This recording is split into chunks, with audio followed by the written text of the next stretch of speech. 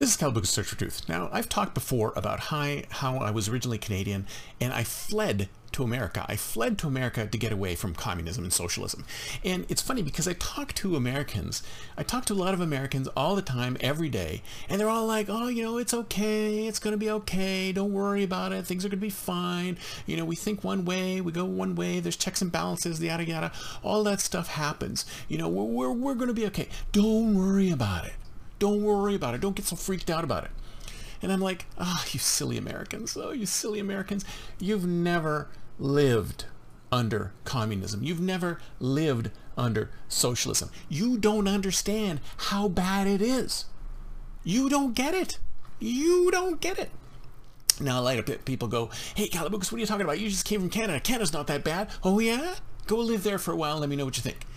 See, you have to understand is that the only way you can understand what socialism and communism are like is if you actually live under the regime, because we've been fed so many lies about how awesome it is and how everybody's equal and there's all this opportunity and blah blah blah blah blah and yada yada yada, but it's BS. It's all BS. And I say to you, you really want to know, if you are one of those true believers who thinks that communism, socialism is the way to go, it's the evolved version of humanity.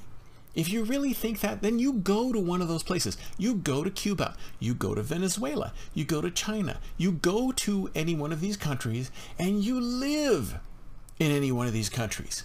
And I'll tell you anything, there's no such thing as equality in those countries. There's no such thing as you pulling yourself up if you work hard in those countries. None of that stuff happens.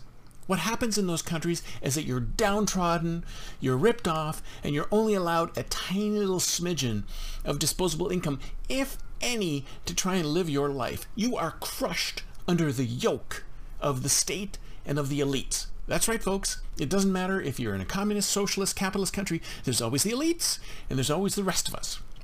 And 90% of you will be the rest of you, even though you think you're going to be one of the elites.